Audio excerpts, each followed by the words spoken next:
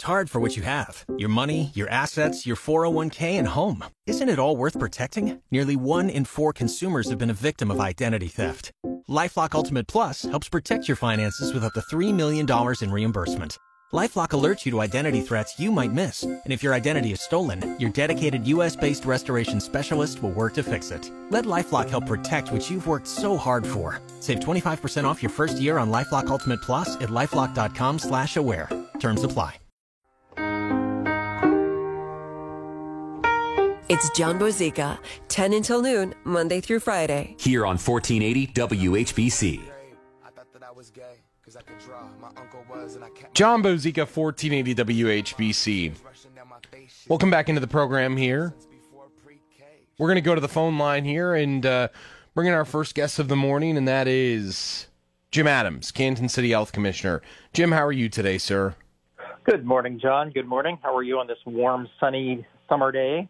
I am good, and it is indeed warm out there. Maybe we'll even talk about that this morning, too, because I know that there's a lot of reasons to be concerned about going out in the heat today. But one of the things I wanted to talk to you about this morning is obviously where we're at with COVID right now. And I wanted to start first with a topic of discussion I was having before we even got you on air, which was about how much life has changed in the last year. I want you to take me back a year, Jim, and tell me what life was like for you then and how those things have changed now going into this year.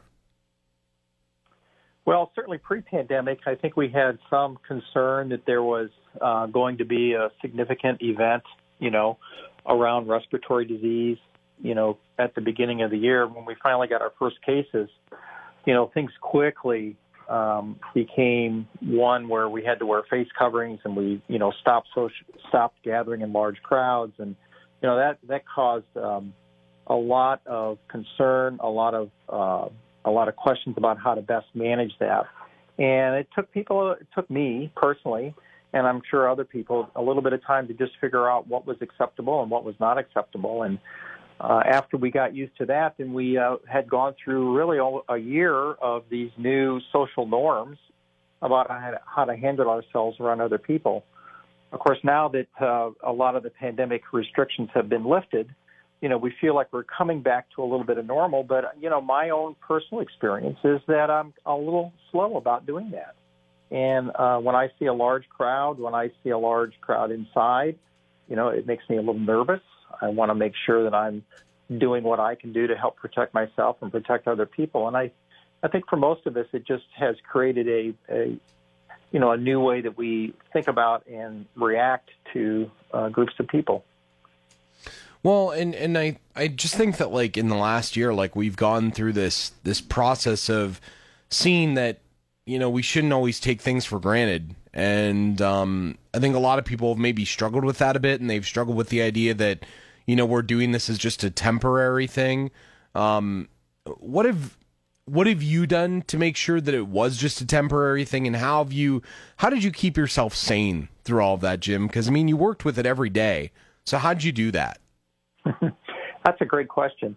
I am, myself personally, I'm usually a very positive person. My glass tends to be half full rather than half empty. So I'm very optimistic. And, knowing what I know about public health, I knew that the activities that we were doing made a difference. And I think that helped me get through the tough parts where, you couldn't see your grandchildren. It's been almost a year and a half since I'm seeing my own grandchildren.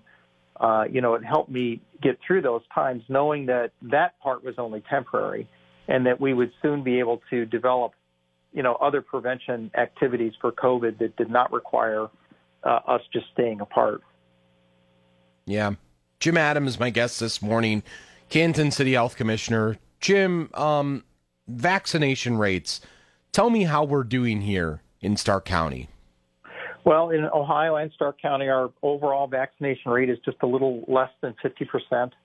The number of new people getting vaccinated every day is, around 100 or 200 in Stark County. So, those numbers we wish were much, much higher than that. We want people to feel comfortable getting vaccinated and make that decision, based upon good, solid information. And, sometimes it takes a little bit of time for people to, get the information they need to make that decision to get vaccinated. But vaccination is one of those interventions that is basically a miracle, and it has allowed us to open up sooner, much sooner than what we would have been able to do if we did not have people vaccinated. And so, it's a key element of our, getting back to so-called normal. What's the biggest thing you're telling people now that aren't getting vaccinated? If someone calls you and they say, Jim, I don't feel comfortable getting vaccinated, what do you tell them? Well, the question is, what makes you uncomfortable? And in many cases, people are uncomfortable because they don't understand about how the vaccine was developed. There's some concern about, for example, the speed of the vaccine or some of the safety. So I just review with them, the actual science that has gone behind these approvals and the safety mechanisms that are in place for vaccine safety, and talk a little bit about the risks and the benefits of vaccination, and then just help people make a decision for themselves. What have been those holdups, though, that people have presented you with that are like, this is why I don't feel like doing it? What are those holdups typically? Well, I think there still is a very persistent, and it's not the majority of people, but there are still very persistent misunderstandings and, frankly, misinformation about vaccine. We know, for example, that vaccines do not cause sterility. They don't have any effect upon the reproductive rates of folks. Vaccines are very safe. They're not without some risks, but the benefits of being vaccinated far outweighs the risks that occur. And I just think that there's this persistent, belief in some of the conspiracy theories about how the vaccine was developed and where it comes from that are just frankly not true. And those are kind of hard to get by with some people. What do you think has caused that, Jim? I mean, without maybe being, I don't want to say political on this, but without being political, what do you think has caused that? And why do you think we've had that as such a strong thing when it comes to, this virus? Well, I think it goes beyond this virus. I think there has been over the last few years, there's been a steady increase of the lack of trust in scientific information. And, I have found that some groups of people are much more readily willing to accept, frankly, outlandish theories that have no basis in scientific fact as truth. And whereas, if you follow the scientific method, you have a way to really try to get to the underlying truth in a very open and a very transparent way. I think social media plays a lot into that. We tend to look at social media as fact, and it's very, very difficult for most of us to separate out what is fact and fiction on social media. I have seen what looks like scientific articles, and on its face value looks like a very legit scientific article, and it's completely false. And so there's this persistent sharing of very false narrative, and we readily agree to those. So that is very dangerous. So as a community and as a group of people that are moving forward that know that a pandemic could happen again, how do we learn from this, and how do we make it so that the next time this happens, there isn't this large line of misinformation? Yeah, I think, the principle that we really want to follow is that we need to be very transparent and very upfront with what we know, and particularly what we don't know.